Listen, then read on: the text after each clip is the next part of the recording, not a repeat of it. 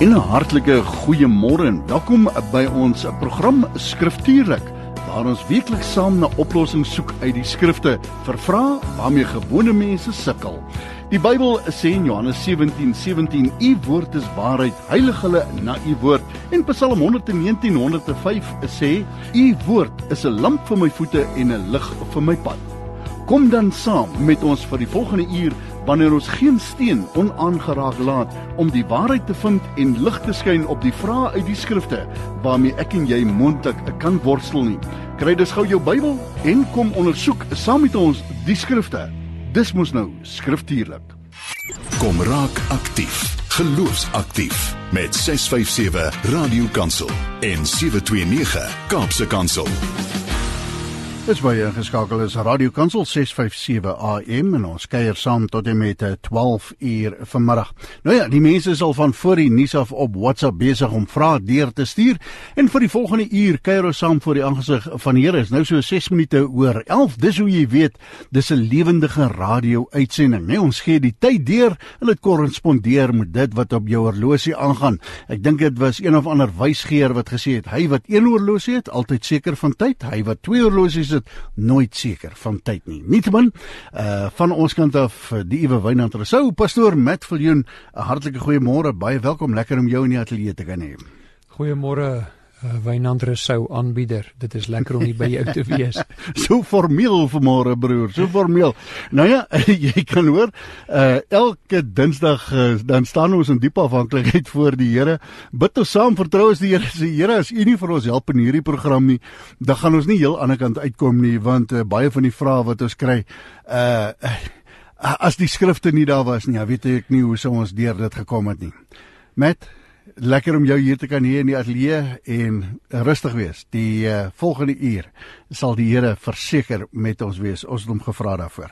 So vir jou wat ingeskakel is in die program vanoggend, hartlik goeiemôre, baie welkom, lekker om jou te verwelkom en tog wil ek vir jou vra, as jy nie aktief deelneem aan die program nie, dat jy dan tog net vir ons sal bid, dat Heilige Gees ons bonatuurlik sal herinner aan Skrifte en dat ons een doel voor oë sal hê. Dit is sola scriptura, dat die woord van die Here sal seëvier. Johannes 17:17 sê, heilig hulle in U waarheid, U woord is waarheid. En dat jy nie net sal luister vanmôre nie, maar dat jy ook sal geheilig word deur die waarheid van die woord van die Here. Dan aan die ander kant van daai munt, elke munt het mos twee kante, is goed om te luister na Matt en Wynand.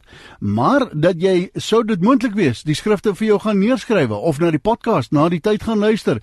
En dan Handelinge 17:11, wat sê hulle, is nogal na aan mekaar, nee, 17:17, 17:11, wat sê, ondersoek die Skrifte, om te kyk of hierdie dinge dan so is. Moenie ons woord vat daarvoor nie, gaan grawe self in die woord van die Here, gaan maak self seker, ondersoek jouself, of jy dan in die geloof staan, of jy dan reg gehoor het voor die aangesig van die Here.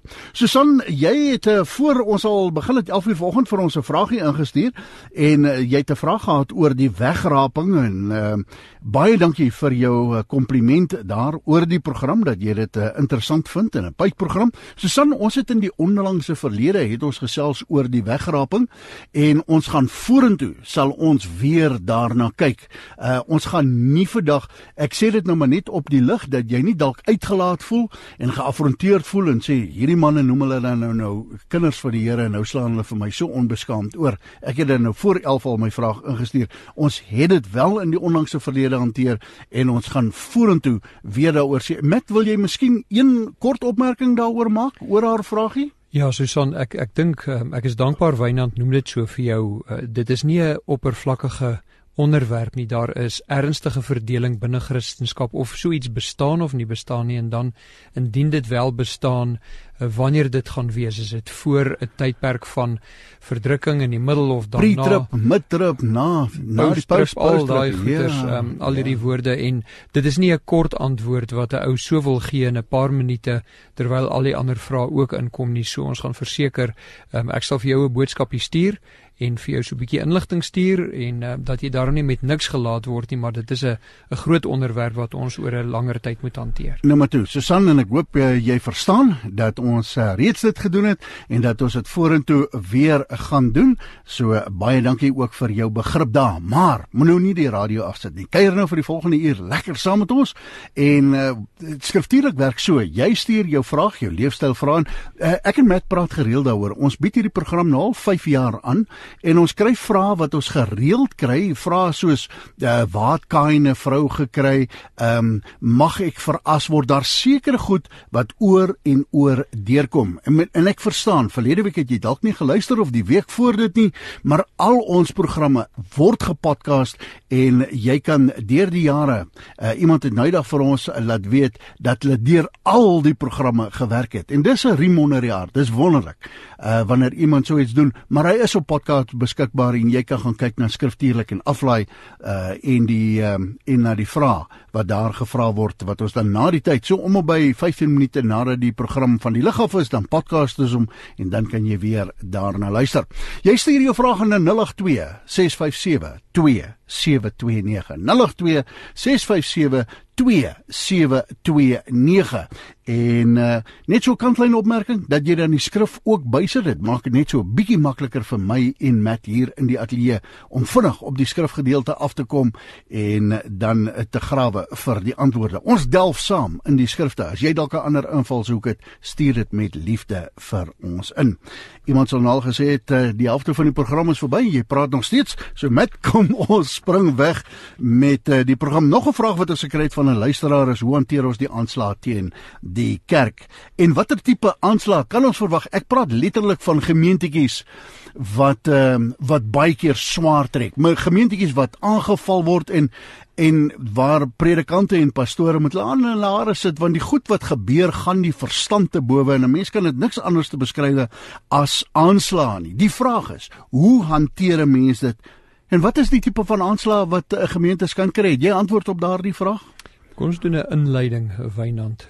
In die eerste plek, jy het gevra, hoe hanteer ons aanslae teen die kerk? En dit is met die bewustheid dat dit sal kom. Kom ons gaan vinnig deur 'n gedeelte van die Nuwe Testament. Matteus, Markus, Lukas, Johannes.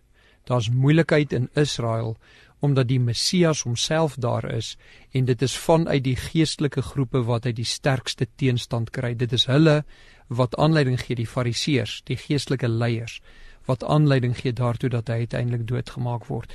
Dis die 4 evangelies. Dan kom ons in Handelinge, en daar skryf Lukas vir ons die geskiedenis van die stryd wat ontstaan toe Paulus rondbeweeg. Ek praat nou van die later gedeeltes van Handelinge 13 af, toe Paulus rondbeweeg en kerke stig, gemeente stig, en hy moet letterlik vlug vir sy lewe, omdat die gelowiges, die geestelike mense, vir hom moeilikheid maak, vanuit die sinagoges uit. Dan in Romeine, 'n brief wat geskryf word aan 'n kerk, en daar's moeilikheid binne in die kerk. Korintiërs, Galasiërs, Efesiërs, Filippense, Kolossense, Tessalonisense. Moeilikheid in die kerk, al die pad. En as jy wil gaan kyk na 2 Petrus en dan 2 Petrus 2 spesifiek en dan Judas, die boek, 1 Johannes, al 3 boekies, daar's moeilikheid. So verwag dit. Want hierdie, en dit bring ons by die tweede deel van jou vraag, jy het gesê, watter tipe aanslag kan ons verwag? Wel, primêr 2 tipes. Fisiese aanslag, dit is waar mense wat God haat, sy kerk sal gaan aanval, omdat hulle sien, hier is 'n gebou met, wat op een of ander manier geïdentifiseer word as 'n kerk, en ons weet, oor die wêreld word kerke vernietig. Afgebrand nie, daar waar die gelowiges bymekaar kom, en die ander ene? En die tweede ene is die gevaarlike ene. En dit is geestelike aanslag. Hoekom sê jy die geestelike ene is die gevaarlike ene? Ek gaan vir jou lees uit Matteus 10 vers 28. Christus is aan die woord. En hy is besig om sy disippels voor te berei om uit te gaan en die evangelie aan hulle volksgenote, die Jode, te gaan verkondig. En in Matteus 10 vers 28 sê Jesus, en moenie vrees vir die wat die liggaam doodmaak nie. Hy stuur hulle nou uit, né? Hy sê, daar gaan diegene wees wat jou wil skade doen en jou liggaam wil doodmaak. Moet hulle nie vrees nie. Hoekom nie? Want as jy doodgaan, is jy by die God wat jou gered het. Dan is jy by God. Gaan hy aan in vers 28 van Matteus 10. Maar moenie die vrees wat die siel nie kan doodmaak nie. 'n Mens kan net jou liggaam doodmaak. Hy kan jy aan jou siel niks doen nie. Maar nou sê Jesus, vrees hom, dit is God, wat die siel sowel as die liggaam kan verderwe in die hel. Wow. So ons weet dan nou dat God waarsku, dat wanneer daar aanslae kom, jy nie die mense moet vrees wat jou persoonlik kan skade doen nie, maar die geestelike aanslag is 'n gevaarlike aanslag. Met iemand het net die naweek gesê, die gevaarlikste Christen op aarde is hy wat net God vrees. Hy wat nie 'n vrees vir mense nie, kan jy absoluut niks aan doen nie. Hy's nie in sy eie lewe die moeite werd nie, en daar is min sulke Christene, né? Ja, so 'n persoon is nie manipuleerbaar deur mense nie, want hy het agting vir God, hy vrees God en hy weet waarheen hy gaan, indien hy gemartel en doodgemaak word. Ons praat oor kerke, ons praat oor gemeentes en die aanslae teen gemeentetjies en kerke, en of hulle groot kerke is of klein kerke. Hoekom is die gemeente dan belangrik? Is dit belangrik vir God? So 'n goeie vraag, Wynand. Die gemeente is God se plan. Die gemeente is God se skepping. Ons lees daarvan in Efesiërs 2 en 3 dat dit 'n geheimenis was. God het die inligting oor die gemeente, het hy nie geopenbaar voordat hy dit aan die apostels openbaar het nie, en spesifiek aan Paulus ook openbaar het nie. En ons sien in 1 Petrus 1, dat Petrus 'n soortgelyke opmerking maak, dat die profete wat daaroor geprofeteer het, oor Christus en die werk wat hy op aarde kon doen, en sy sterf vir sondes en die kerk wat daaruit vloei, dat die profete en engele begeerte gehad tot om insaag te hê in hierdie dinge. Dit is 1 Petrus 1 en dan Efesiërs 2 en 3. Hoekom is die gemeente so belangrik? Dit is God se plan, is God se skepping, dit is God se struktuur hier op aarde, om wat te doen? Om gelowiges te leer hoe om hulle God te aanbid, om te evangeliseer, om mense tot volwassenheid in Christus te lei, om sonde te beveg. Die kerk, hierdie kerk wat jy die vraag van gevra het, hoekom is daar aanslae en hoe hanteer ons die aanslae? Dit is God se skepping. Ons moet dit met erns vat, en wat hy te sê het oor kerk, dit is belangrik, omdat hy die een is wat dit gestig het. Okay, Matt, so die aanslae wat kom teen kerkies, teen gemeentetjies, teen gemeentes, is hierdie goed, ek weet jy het gesê, dis fisies en dis geestelike aanslae, maar is dit vanuit mense, of is dit uit 'n ander dimensie? Is dit demonies? Kom ons noem hom by die naam. Is dit demoniese aanslag? Word hierdie goed uit die hel uitgedryf? Wynand, altyd primêr eerstens demonies. Altyd, sonder twyfel. Satan, die god van hierdie wêreld, vir solank as wat God, die ware God, vir Satan toelaat om op hierdie wêreld die werk te doen volgens God se plan en struktuur, né? Ek dink nou aan Efesiërs 6 wat sê ons stryd is nie teen vlees en bloed nie, né? Ja, maar teen die magte en die kragte in die hemel, dit wat ons nie kan sien nie. Dis 'n geestelike stryd. So altyd eerstens geestelik, altyd demonies. Satan is altyd betrokke, hy en sy demone, by 'n aanslae teen ware kerke. Maar Satan gebruik mense en menslike strukture om sy werk te doen, om gemeentes te beskadig en te vernietig. Alright, dis nou, dink my nou Petrus wat so met 'n groot grin op sy gesig vir die Here gesê het, ek sal nie toelaat dat u gekruisig word. En Jesus wat hom herken nie, daai gees erken en omdraai en vir hom sê, wyk Satan. So as Satan dan mense gebruik, waarvoor moet ons versigtig wees? Wie is die gevaarlike? Wat is die mense wat jy op jou hoede voor moet wees? Wynand, ek en jy het op 'n stadium 'n gesprek hieroor gehad, en jy het die opmerking gemaak, wie is die ene wat Christus verraai het? Die binnekring, Judas. Dis ene wat naby was. Baie naby was. En die Bybel waarsku oor en oor. Die vyande van die kerk is maklik om te identifiseer as hulle daar buite is en hulle is uitgesproke. Maar ek wil graag 'n paar skrifgedeeltes aanhaal wat ons waarsku, en een daarvan wat 'n baie bekende een is, Handelinge 20 vers 28, waar Paulus met die ouderlinge van die gemeente in Efese praat. En Paulus sê, Handelinge 20 vers 28 hierdie, hy sê vir die ouderlinge, gee dan ag op julle self, ouderlinge, en die hele kudde, dis die gemeente, waaroor die Heilige Gees, hy is betrokke in die gemeente, julle as opsieners, dit is ouderlinge, aangestel het, om as herders die gemeente van God te versorg. Julle is die herders, julle moet dit versorg, gee ag op julle self.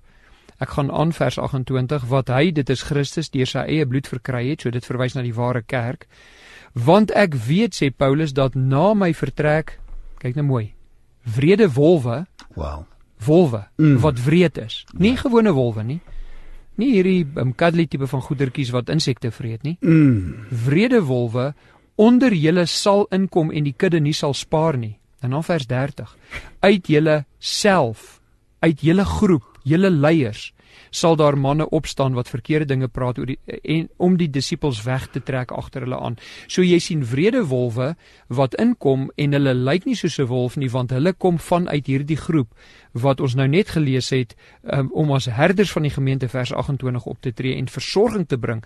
Uit daai groep kom maar mense wat ander agter hulle self aantrek. Dis Handelinge 20, Handelinge 20 Praat jy hier van die diakens, ouderlinge, daai tipe mense wat geroep is om die skape te versorg. Dis waarvan hy praat. Hy sê uit daai geleedere uit. En dan, daar's ons vir ons 'n goeie verduideliking hiervan in Judas. Ek gaan vers 12 lees. Hierdie mense is skandvlekke in julle liefdesmaaltye. Dit is nou enigiemand wat die gemeente skade aan doen, hè. Ja. Hulle is in liefdesmaaltye. Daar waar die gelowiges by mekaar kom en mekaar bedien, hierso is daai skandvlekke, en kyk wat sê hy, vers 12 van Judas, wat sonder vrees saam fees hou en hulle self voer, en wat is hulle? Hulle is waterlose wolke, bome in die nasomer wat geen vrug dra nie, 2 maal gestorwe ontwortel.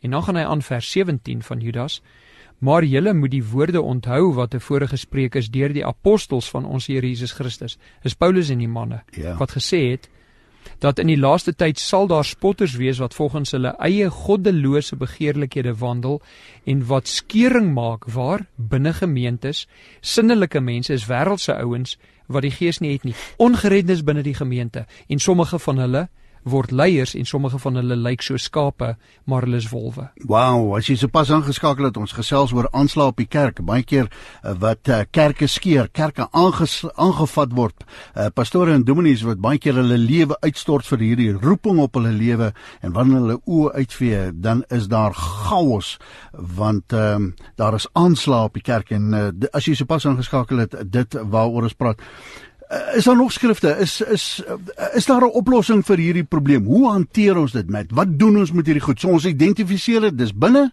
dis daar, is 'n realiteit, is in elke boek van die Bybel. Dis 'n feit accompli, is 'n feit soos 'n koei. Is daar 'n oplossing? Is daar 'n manier om hierdie goed te hanteer en reg te hanteer? Wynand nie noodwendige oplossing nie, want jy weet nie of hierdie mense die vermoë het en die plek het om werklik skade te maak en 'n gemeente te vernietig en uitmekaar te skeer nie, maar om dit te hanteer definitief. So oplossing, nie altyd duidelik nie, hantering definitief. Jesus sê in Matteus 7 vers 15 en 16, jy sal hulle aan hulle vrug ken. En Petrus sê in 2 Petrus 1 vers 1 tot 3, hierdie ouens is tipies sensueel, hulle is ingestel op vleeslike begeertes en vleeslike optrede, en hulle is geldwolwe. Binne die gemeente, die ouens wat geld najaag en wat nie 'n heilige posisie handhaaf in die gemeente en sensualiteit in die gemeente versprei, dis die ouens wat gevaarlik is. Wat is die oplossing? Hoe hanteer jy dit? Wel, God het 'n struktuur gegee. Hy het ouderlinge gegee om beskerming in die gemeente te gee, en jy vat hierdie ouens aan. Die Engelsman sê head on. Jy vat hulle en jy woeker om hulle uit die gemeente uit te kry. God het strukture gegee. Ek gaan 'n paar vinnig noem. Matteus 15 vers 15 tot 19. Matteus 18. Matteus 18. Wanneer jou broer teen jou gesondig het. Dit is interessant dat die Bybel sê jou broer teen jou gesondig het. As daar sonde in die gemeente is, dan moet jy dit aanspreek. Galasiërs 6 vers 1 en 2 spreek dit aan. 1 Korintiërs 5, die hele hoofstuk, raak ontslaaf van die wat hulle self gelowiges noem, maar hulle self oorgee aan sonde, en die sonde in die gemeente help beperk, help ondermyn, help teengaan en die vlak van heiligmaking in die gemeente probeer vermeerder nie. So hanteer ons dit? Ons duins nie terug daarvan nie, ons vat dit, en daarvoor het jy doelgerigte ouderlinge nodig, wat mense nie vrees nie, wat God vrees, Christus wat die hoof van die gemeente is, Kolossense 1 en Efesiërs 1, wat hom vrees en sê, Here, solank as wat ons hier is, gaan ons daan werk om u gemeente in stand te hou en 'n vlak van heiligmaking na te jaag, en as dit beteken, luister nou mooi, dat u, God, en Christus die hoof van die gemeente, hierdie gemeente krimp tot u eer, dan is ons tevrede daarmee, want ons jaag nie groot gemeentes nie, ons jaag heilige gemeentes. Ja, en dit gaan nie oor die boude op die sitplekke nie, nee, dit gaan nie oor geld en die grootte. Is interessant nie, wanneer 'n gesprek is en die ouens vind uit, o, jy's 'n pastoor, is die volgende vraag natuurlik, hoe groot is jou gemeente, nee, dit is interessant waaraan ons dit meet. Ek weet nie, ek vra want dit lê nou op my hart. As daar 'n pastoor of 'n predikant of 'n dominee is wat nou luister, wat lewensmoeg is, moeg. 'n Ou sien hydag, hy sê as hy op vakansie gaan en hulle vra hom wat doen hy sê hy's 'n menslike hulpbron bestuurder. Want die oomblik as hulle uitvind hy's 'n predikant, of hulle gooi hom dood met hulle probleme en hulle issues, of hulle begin vreemd optree. En vreemd in sy omgewing optree. Wat sê jy vir 'n predikant, 'n dominee, 'n pastoor wat nou luister, vir wie daar woelinge en chaos in sy gemeente is? Hoe wil jy hom haar bemoedig? Wat wil jy vir hulle sê? Goed, die leiers in gemeentes wat moeg geveg is, twee goeters. In die eerste plek, herinner jouself waarmee jy besig is. Jy is besig om Christus se gemeente waarvan hy die hoof is, te beskerm. Hou jou fokus op wat jy moet doen. Jy moet die gemeente rig, leiding gee en beskerm. Jy's 'n herder. Die tweede ding is, dit gaan nie oor jou nie. Jy is nie daar om te oorleef en om welaf te wees en om gemak te hê nie. Jy is daar om getrou aan God te wees. As jy besluit het dat jy gaan hierdie roeping binnegaan as 'n herder in 'n gemeente, dan weet jy gaan moet beskerming gee, jy gaan moet leiding gee. Ons het duidelik gemaak aan die begin van hierdie vraag, dit is 'n geveg wat sonder twyfel in jou rigting kom. Jy gaan dit moet hanteer en dit gaan nie om jou nie, dit gaan om Christus. Hou sy gemeente suiwer, hou dit skoon, laat dit groei in heiligmaking, leer die mense oor God en wat God sê oor homself, vrees hierdie Here, wie se gemeente dit is, wees gehoorsaam, en as dit dan jou moeg maak, dan maak dit jou moeg, gaan slaap vanaand, word môreoggend opgewek met nuwe krag, en dan môre sit jy die geveg weer voort. Ek is 26 jaar in hierdie stryd. Dit gaan aan, dit hou nie op nie, en dit is wat ons doen. Dis interessant, jy gebruik woorde soos geveg en stryd, en dat die woorde in die Bybel ook nie doekies omdraai nie, dit praat van die wapenrusting van God. Nee, die gordel van waarheid, borsharnas van geregtigheid, die helm van redding, van geloof, die swaard, nee, die woord van die Here, allei, trek dit aan dag en nag. Mag die Here jou beskerm. Baie dankie, luister na hierdie program. Met, wil jy volstaan met daai antwoord? Ek dink is voldoende. Baie dankie, sterkte vir jou en jou gemeente, en dankie julle saamkuier in hierdie program vandag. Ons waardeer dit baie. Met, ek wil gaan na 'n volgende vraag. Ek net kyk hier of die luisteraar sy naam bygesit. Ek dink is Elise wat die vraag gevra het. Elise, jy het dit van tevore ingestuur, en dis 'n vraag oor lentfees, wat jy gevra het, wat is die betekenis van lentfees, wat nou gesien word, en op Sondag se TV-dienste. Baie dankie, ek luister graag by die radio. Elise, ek hoop so jy luister vandag. Baie dankie vir jou vraag, wat jy die tyd geneem het om te tik. As jy 'n vraag wil instuur, 082-657-2729. Ek was ook nou al in 'n paar gemeentes waar die ouens praat van ons gaan nou die lydenstyd binne. Wat beteken hierdie goed vir ouens wat nie op hoogte is met mekaar se denominasies en gebruike en dis meer? Die vraag is dit skriftuurlik? Want jy dit baie goed geëindig. Ek hou daarvan, want dit gee ons dadelik rigting oor Elise se vraag. Daar is spesiale dienste wat gehou word.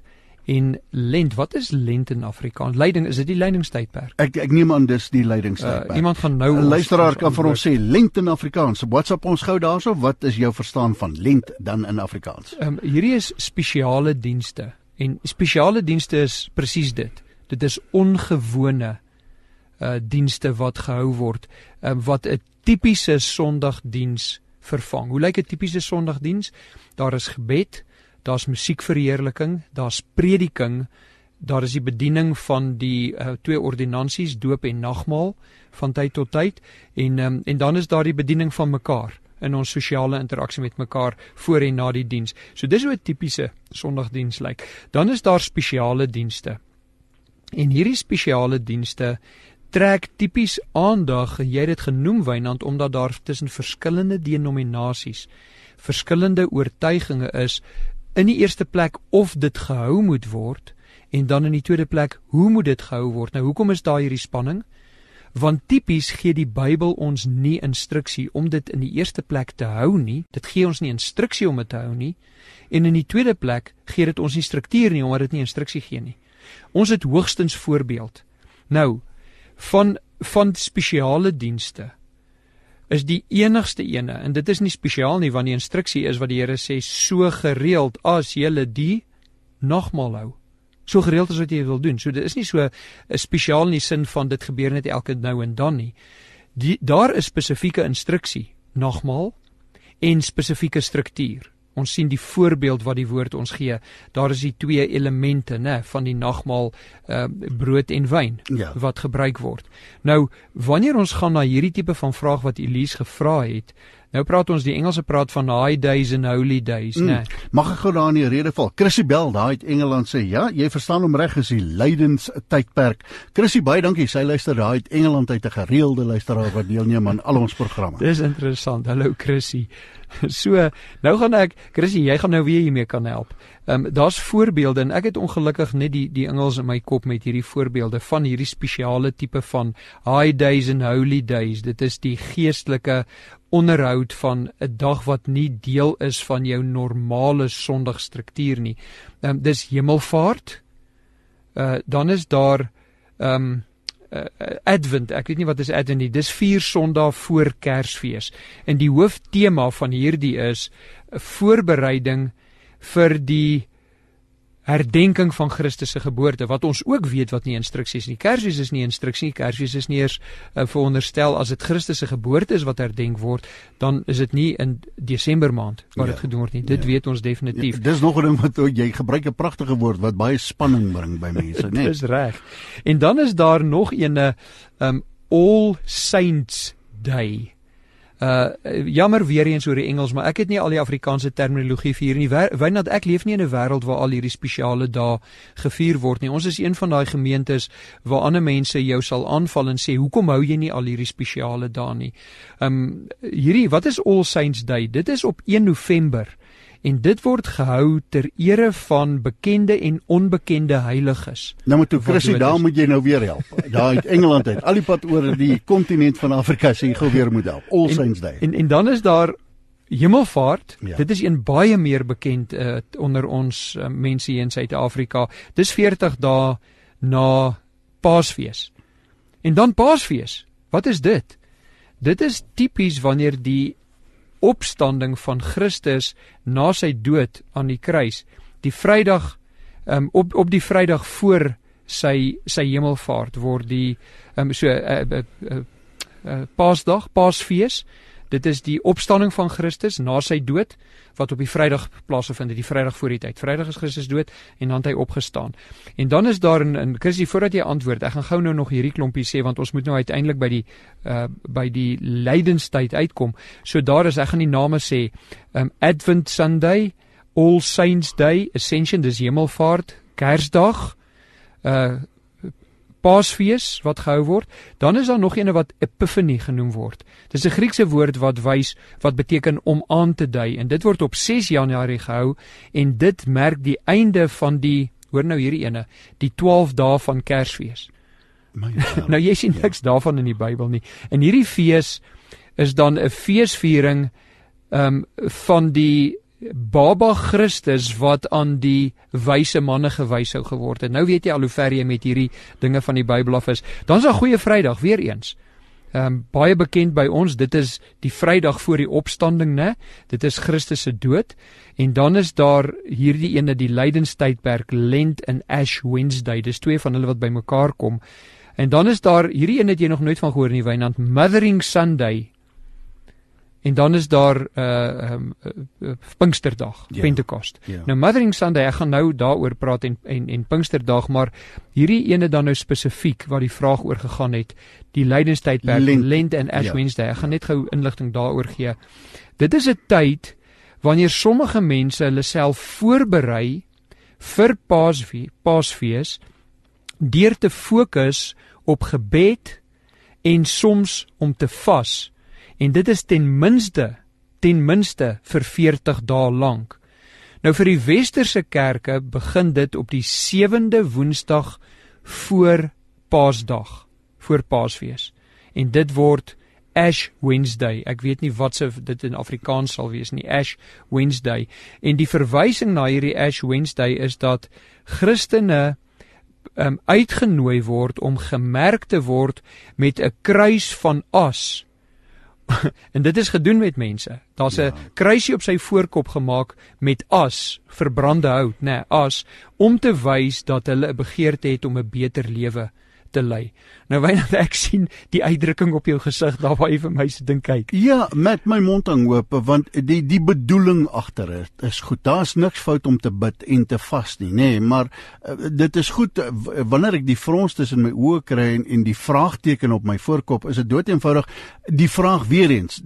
Het ons Bybelse instruksie om hierdie dinge te doen? Een enkele Bybelse instruksie. En onthou nou moet ek die onderskeid tref. Ja. Paasfees is 'n fees wat ons nie instruksie het om te vier nie. Alright. Maar wat ons gedoen het in die Christenkerk, ons het die Joodse Paasfees gevat en aangepas, dit wat die Bybel ons in detail leer hoe dit moet lyk, die Paasfees.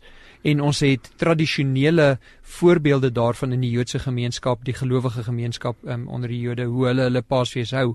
Ons het gegaan as nie-Jode, as heidene, en ons het dit aangepas by ons struktuur, en ons doen hoofsaaklik dan nou die Vrydag, wat Christus gekruisig is, Goeie Vrydag, en dan Opstanding Sondag.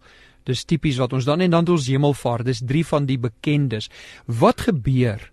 Omdat daar nie Bybelse instruksie is vir enige van hierdie nie, die eerste voorbeeld van Paasfees is amper 200 jaar na die ontstaan van die kerk, wat dit die eerste keer genoem word in 'n geskrif. Wat ons gedoen het is, ons vat hierdie tipe van goeie idees, soos jy gesê het. Is nie verkeerd om Christus se geboorte te herdenk nie, maar nou maak ons dit so belangrik, dat dit 'n kerkstruktuur oorneem, en dit 'n vereiste word, dat indien jy dit nie so doen, soos die tradisionele gebruik is, in moderne geskiedenis, kerkgeskiedenis nie, dat mense omgekrap raak met jou. Ja. En so kry jy kerke wat dit op een manier hou, kerke wat op 'n ander manier hou, kerke wat dit glad nie hou nie, kerke wat dit ongereeld hou, en hierdie manne kom met mekaar in konflik, en dit is nie waaroor kerk en Christenwees gaan nie. Kerk en Christenwees gaan oor God se struktuur, waar God se woord verkondig word, ons geleer word oor wie en wat God is. Hy is heilig, hy is 'n regter, en hy gee ons deur Christus Jesus die geleentheid om gered te word, en wanneer ons dan wedergebore is, dan gaan ons kerk toe as Christene om hom te aanbid, en wanneer ons klaar is met kerk, bedien ons mekaar, en dan gaan ons uit in die wêreld en ons evangeliseer. So hierdie high days en holy days veroorsaak baie spanning. Jy hoef nie te stop daarmee nie, maar sorg dat dit waarmee jy besig is, ten minste Bybelse beginsels handhaaf, en moenie met ander beklei daaroor nie. Ja, en ek dink 'n paar ouens wat luister nou na die program is onder spanning oor dit, maar ondersoek die skrifte en kyk dan of jy saamstem met wat ons sopas met jou gedeel het. Die kans sê ons moet ook musiek speel, so ons wil graag aan die owerhede ook gehoorsaam wees om ons uitsaai lisensie na te kom, en ek het vir Ronaldo Tout op die draaitafel. Hy lei my. Hy is die woord. Johannes sê in die begin was God, en die woord was God, en die woord was self God gewees, en die woord was by God gewees, en dan 1 Johannes 5 vers 7, nee, daar is 3 wat getuig. God die Vader, die woord, en die Heilige Gees, hierdie 3 is 1. Dis hy wat ons lei. Ja, is dit nie pragtig nie? Van jou oor na jou hart, na jou mond, na jou voete, word deel van hierdie uitsending. Lukas 10:2 sê, groot is die oes, min is die arbeiders, en as jy bereid is om vriende en familie te vertel van hierdie radiostasie, kan jy hoor, ons preek nie 7 dae 'n week nie, en ons grawe in die skrifte rond, en ons geniet die woord van die Here, maar dis wat vir ons belangrik is, die woord van die Here. Sola Scriptura, wat sê die woord van die Here? Dis die hoogste gesag. Dis die boek met al die antwoorde vir die mense bestaan hier op aarde. Genoegsaam van Genesis tot Openbaring is daar antwoorde vir alle probleme. En ons vertrou dat die Here ook deur hierdie program vir ons antwoord en vir ons leiding gee. Dankie vir jou wat saamkuier. En dankie vir jou wat vrae instuur. Is dit Janice? Matt, hoe spreek ons dit uit? Sal dit Janice wees of Janice? Kom ons gaan na Janice. Nou, maar kom ons werk met Janice. Kyk hoe ruk haar koppie, sy het nie gedink sy is volgende aan die beurt nie. Janice, baie dankie. Sy sê, ek het 'n baie eenvoudige vraag vir julle. Wat gebeur na die dood? Die Here seën vir julle. Sy luister daar uit Carletonville is 'n wêreld uit. Met, ek dink daar is 'n oor die algemene verstaan van ons gaan hemel toe of ons gaan hel toe. Ek het nog nie 'n ou ontmoet in my lewe wat op pad hel toe is nie. In my wêreld gaan almal hemel toe. Nie almal wil hê God moet daar wees as hulle opdaag nie, maar in ons verstaan van as ons hier doodgaan. Ek het oor hierdie naweek weer die belewenis gehad waar ek die voorreg gehad het en die Here my vertrou het om met iemand op 'n doodsbed te kon deel. Maar wat gebeur in daardie oomblik? Gee die Bybel vir ons enigsins 'n idee, en ek verstaan, daar is op sosiale media, is daar op webwerwe soos near-death experiences, ouens wat terugkom en sê, weet jy, die oomblik toe ek nou my asem uitblaas, toe sien ek, daar lê ek, en toe die volgende oomblik is daar 'n tonnel, en toe die volgende oomblik dit en die en daai. Maar ek wil weet, wat sê die woord? Wat sê Janice vir ons? Gaan ons onmiddellik met, en ek wil tog hierdie opmerking ook bymaak, daar is mense wat sê, ons gaan slaap nou eers. Ons weet nou nie herwaarts of derwaarts, as ons nou die asem uitblaas, God die asem terugneem, dan slaap ons eers tot die wit troon, oordeel. Gaan Christene voor daai oordeel wat gebeur met ons? Gee die Bybel ons enigsins 'n aanduiding van wat met ons gebeur die oomblik van dood? Janice, ek hoop ek het dit genoeg uitgebrei. Jy het dood eenvoudig net gevra, wat gebeur na die dood? Met oor na jou. Kom ons maak dit eenvoudig, Wynand. Daar is een van twee moontlikhede wanneer iemand doodgaan. Jy word tydens jou of op die oomblik van jou dood, word jy finaal geskei van die geleentheid om God te verheerlik as jy ongered is. En jy is dan vir die res van ewigheid verwyder van God, en Jesus daar is nie se weer 'n woorde, kans nie. Daar's nie weer 'n kans nie, en Jesus se woorde is, daar sal 'n geween en 'n geknars van tande wees, en daar's 'n ander plek wat sê hulle rook gaan op vir ewig. Wat sê jy vir ouens? Wat sê jy is besig om my nou bang te praat? Waar kry jy jou gronde vir hierdie ding? Staan dit so in die skrif? Waarsku die woord ons dat ons moet regmaak voordat ons die laaste asem uitblaas? Of is dit net 'n bangpraat storie? Ekskuus, ek wil dit so vra, want as ouens wat sê hou op om die mense bang te praat. Ja, dis nooit ons intensie om bang te praat nie. Jy wil nooit hê iemand moet sy hart na God toe draai omdat hy bang is nie. Dit is definitief nie die plan nie. Want vrees is nie die regte motiveerder nie vir iemand om God te wil aanbid nie. Iemand wat God wil aanbid, moet hom aanbid omdat hy vir hulle die redder is en die liefdevolle God is. Daar is 'n vers, en ek probeer nou kyk, ek raak altyd die mekaar hier, is dit in Hebreërs 9 of Hebreërs 10, wat sê, ek verbeel my is in Hebreërs 9, wat sê, dit is vir almal gegee om eenmaal te sterf, en dan die oordeel. Om eenmaal te sterf, en dan die oordeel.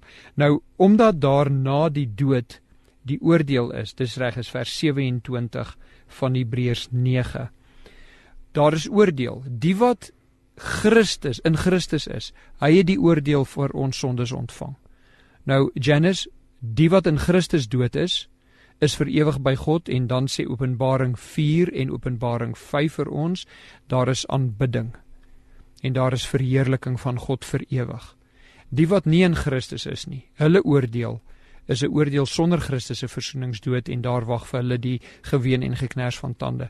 So wat iemand kan doen as hy daaroor wil lees, hy kan Openbaring 20 gaan lees, en dan kan hy ook Hebreërs 9 en 10 gaan lees, en dan die evangelies, waar Jesus self aan die woord is, die hoeveelheid kere wat hy verwys na die hel en 'n geween en 'n geknars van tande. Hy praat op 'n stadium van 2 Joodse dorpies, wat se oordeel buitengewoon sterk gaan wees, want as die wonderwerke wat in Sodom en Gomorra gedoen is, en hulle gedoen is, dan sou hulle sonde bely en hulle sonde vergifnis gevra het. Yeah. They would have repented.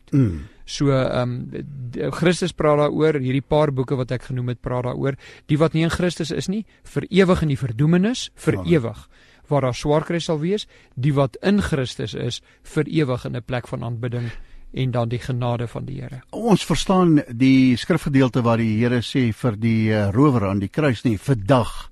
Nou daar is natuurlik ook, jy stel dit altyd so mooi, spanning, nê, oor die ouens wat sê, ja, maar daar's nou 'n komma. Het die Here nou gesê, vandag sal jy saam met my in die paradys wees, of vandag sal jy saam met my in die paradys wees, en dan die komma.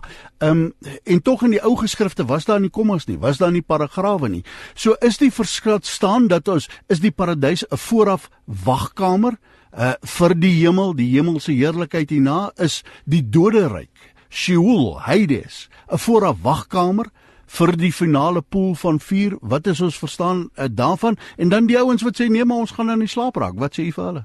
Julle moes nou mooi geluister het, Wynand het hier sommer Hebreëus en Grieks gepraat. Die Sheol is die Hebreëse woord wat verwys na die doderyk. Verskoning broer. En dan is die Hades is die Griekse woord Ja. wat verwys na die doderyk. En ons sien voorbeelde in die Bybel. En daar's 'n gelykenis wat Jesus vertel in Lukas 16 waar daar 'n aanduiding is dat in die doderyk is daar 'n skeiding wat onoorbrugbaar is, en aan die een kant is die wie sonder Christus dood is, dis die wat in verdoemenis is, en aan die ander kant is die wie in Christus is, waar daar dan nou verheerliking is, en daai kloof is onoorbrugbaar. Nou as daar ons na verdere gedeeltes van die Nuwe Testament toe gaan, soos byvoorbeeld in Efesiërs 4, dan of Efesiërs 5 verbeel ek my, dan sien ons voorbeelde daar of inligting daar wat 'n aanduiding gee dat die wat voor die tyd van Christus dood is, was in 'n plek wat die doderyk genoem word, wat so onderverdeel is. Dan is daar die wat in Christus dood is, wat dadelik by Christus is, en dan is daar die eindtyd oordeel, waar daar nou 'n verdere aktiwiteit is, waar daar 'n finale uiteindelik 'n finale oordeel is. Nou Wynand, ek was nou baie vaag geweest in wat ek gesê het. Daar is meer inligting wat ons moet evalueer en bestudeer daaroor, wat ek nie nou op die punte van my vingers het nie, maar ons weet daar is 'n skeiding. Doderyk, in die doderyk is daar 'n skeiding, die wat in die plek van verderf is, van oordeel is, en die wat in die plek van genade is, waar daar aanbidding is. En dit is die enigste twee opsies. Ja. Daar is niks tussenin nie, daar is nie 'n tydperk tussenin nie. Dit is hierdie twee plekke, jy's by God of jy's weg van God af, en wat jy hier op aarde doen, gaan bepaal of jy in een of die ander een gaan wees. As Christus Jesus jou verlosser is, en hy is deel van jou, en jy sy Heilige Gees, dan is jy gered. Nou wil ek tog vra, daar's baie ouens wat sê, alle paaie loop na God toe. Maak nou nie saak wat ek doen nie, dis nou soos die ou Romeinse gesegde wat sê, all roads lead to Rome, nee. Maar tog, op 'n snaakse manier is dit 'n waarheid, want die Here sê, elke knie sal buig, elke tong sal bely, jy self gaan kniel en sê, dat Jesus 'n God is, nee. Vir ouens wat sê, dit maak nie saak hoe ek die Here aanbid nie, ek het 'n God, en baie keer in ons kop vorm ons 'n God met wat gemaklik is met ons leefstyl en met ons sondes en met hoe ons hierdie wêreld lewe. Wat sê ons vir sulke ouens wat sê alle paaie loop in elk geval na God, los my net uit? Die besluit wat geneem moet word is, het die ware God gepraat? En die antwoord is ja. En het hy homself bekend en beskikbaar gestel? En die antwoord is ja, deur sy woord en deur die persoon van Jesus Christus, en hy laat ons nie die vryheid om hom te aanbid soos ons wil nie. Hy gee vir ons spesifieke instruksie in sy foutlose woord, die geopenbaarde skrif, die Bybel, spesifieke instruksie hoe hy aanbid wil word. En dit is hoe ons dit doen. Wanneer jy jou eie struktuur gaan vorm, dan is jy buite die strukture wat God gee, en dit sal definitief tot verdoemenis lei. Janice, ons gaan volstaan met daai ene. Baie dankie dat jy vir ons 'n interessante vraag gevra het, 'n voor die hand liggende vraag. Dis nou die een ding wat ons nie gaan ontsnap nie, nee. Elke ou moet belasting betaal en elke ou sal doodgaan. Maak nie saak wie en wat jy is nie. Wie het gesê, dis die twee sekerhede wat ons het in hierdie wêreld. Ons het 'n paar minute oor in hierdie program. Mense, jy maak dit baie interessant. Baie dankie, dis lekker om saam met jou te kuier. En dankie vir die interessante vraag wat inkom. Gepraat van interessante vrae. Hier is 'n vraag wat sê, Matt en Wynand, wat sê die woord oor verskillende rasse en die huwelike tussen verskillende rasse? Het ons 'n antwoord daaroor? Is dit skriftuurlik? Nou, ek weet dat die Here het vir Israel duidelike instruksie gegee oor die goddeloosheid van die nasies rondom. Met hulle seuns en dogters mag jy nou nie trou nie. Maar hier word baie pertinent ras uitgewys. En ek wil nader in die hart gaan van hierdie ding. Hier word velkleur uitgewys. Met, wat sê die woord van die Here? Wat se raad gee die Here ons daar? Het jy 'n probleem met huwelike? Hierso is 'n baie belangrike vraag wat ek op 'n ander manier gaan inlei die antwoord, as wat mense sou verwag. In Handelinge 17 vers 26 en 28 het ons twee terme wat Paulus gebruik in Handelinge 17 wanneer hy besig is om mense te leer oor God en oor die mensdom. En die woord wat hy gebruik in Handelinge 28 om te verwys na alle mense is die Griekse woordjie genos, wat as ras vertaal. Daar is een ras. Nou, Die moet jy menseras. mooi luister, en dis die menseras. Ja. Ons het ongelukkig gelei in die verlede deur nie-Christen wetenskaplikes en sosioloë en mense wat spesifieke strukture wou skep, wat hulle dan wou gebruik vir hulle eie redes, het ons hierdie geneigtheid aangeneem om van verskillende mense te praat in verskillende kleure, verskillende lande as verskillende rasse. Daar is een ras, die menseras. Handelinge 17 vers 28. Handelinge 17 vers 26 gee vir ons 'n baie, baie belangrike woord. En dit is waar Paulus sê in vers 26, waar hy met hulle praat, ek gaan die woord, die vers lees. En hy, dit is God, het uit een bloed al die nasies van die mensdom gemaak, om die hele aarde te bewoon. Nou wat is die woorde wat hy gebruik vir nasies? Dis die woord ethnos in die Griek. So as ons korrek wil wees, hoe Paulus dit openbaar in die woord aan ons, daar is verskillende etniese groepe. En dit is waarna ons verwys as ons verwys na iemand wat meer melanien of minder melanien in sy vel het. 'n ligter vel of 'n donkerder vel, dit is etniese groepe. Ras, een enkele ras, die menseras. Nou, om die vraag te antwoord, mag een etniese groep, 'n persoon uit een etniese groep met 'n persoon in 'n ander etniese groep trou? Die Bybel laat geen beperking rakende etniese groepe wat met mekaar trou nie. Die enigste beperking wat God gee is Dat ons gelowiges moet is dit wees. binne die geloof of nie? Is dit binne die 'n geloof, 'n wedergeborene, 'n gelowige in Christus Jesus moet trou met 'n gelowige in Christus Jesus. Wat gebeur is dat nou doen jy dit en later raak dit duidelik dat die ene het leuns vertel, hy was nie werklik 'n gelowige nie en nou is hy in 'n huwelik met iemand wat nie 'n gelowige is nie. En in 1 Korintiërs 7 maak Paulus duidelik hoe jy dit hanteer. Jy bly in daai huwelik tensy die ongelowige uit daai huwelik wil uitgaan. So ek wil net na gedeelte gaan en ons kan gaan kyk of in Kolossense 2 of in Galasiërs 3. En in hierdie twee gedeeltes word daarna verwys dat in Christus, kom ons gaan na die Galasiërs 3 gedeelte spesifiek, in Christus is daar nie 'n onderskeid, vers 28 van Galasiërs 3. Wanneer Paulus sê, daar is nie Jood of Griek nie, daar is nie slaaf of vryman nie, daar is nie man en vrou nie, want julle almal is een in Christus Jesus. Al wat hy daar sê, hy sê nie, daar is nie nou meer so iets soos 'n manlike geslag en 'n vroulike geslag, of 'n Joodse mens en 'n Griekse mens, hy sê dat dit nie meer bestaan nie. Wat hy sê is, wanneer jy in Christus is, word alle skeiding verwyder, en nou is jy in Christus. So wanneer 'n etniese groep mens, 'n individu uit 'n etniese groep wat in Christus is, wil trou met iemand uit 'n ander etniese groep wat in Christus is, dan is hulle in Christus een en daar mag 'n huwelik wees. Nou Wynand, daar's sterk teenkanting teen hierdie Bybelse lering. Daai teenkanting is nie Bybels nie. Ja. En dis die onderskeid wat ons moet tref. Dit mag gebeur, dit word nie verbied nie, geloof is die bepalende faktor. So sê die woord van die Here. Dis hoekom ons skriftuurlik doen. Tyd geword om te groet. Dankie dat jy geluister het na Matt en Wynand in hierdie program. Dankie vir jou vrae wat jy ingestuur het. Dankie dat jy saam bid, saam kuier, saam met ons soek na waarhede uit God se woord uit. Mag jy gehoorsaam wees aan die woord van die Here, mag jy wegvlug van die kwaad, mag jy hom bely as jou saligmaker en verlosser, en mag jy die skrifte ondersoek, Handelinge 17:11, om te kyk of hierdie dinge so is. Tot 'n volgende keer. Liefde groete, shalom. Hierdie program word binne die volgende 15 minute gepodcast en sal hy dan gratis vir jou beskikbaar wees ook op ons webwerf. Tot 'n volgende keer. Liefde groete en shalom.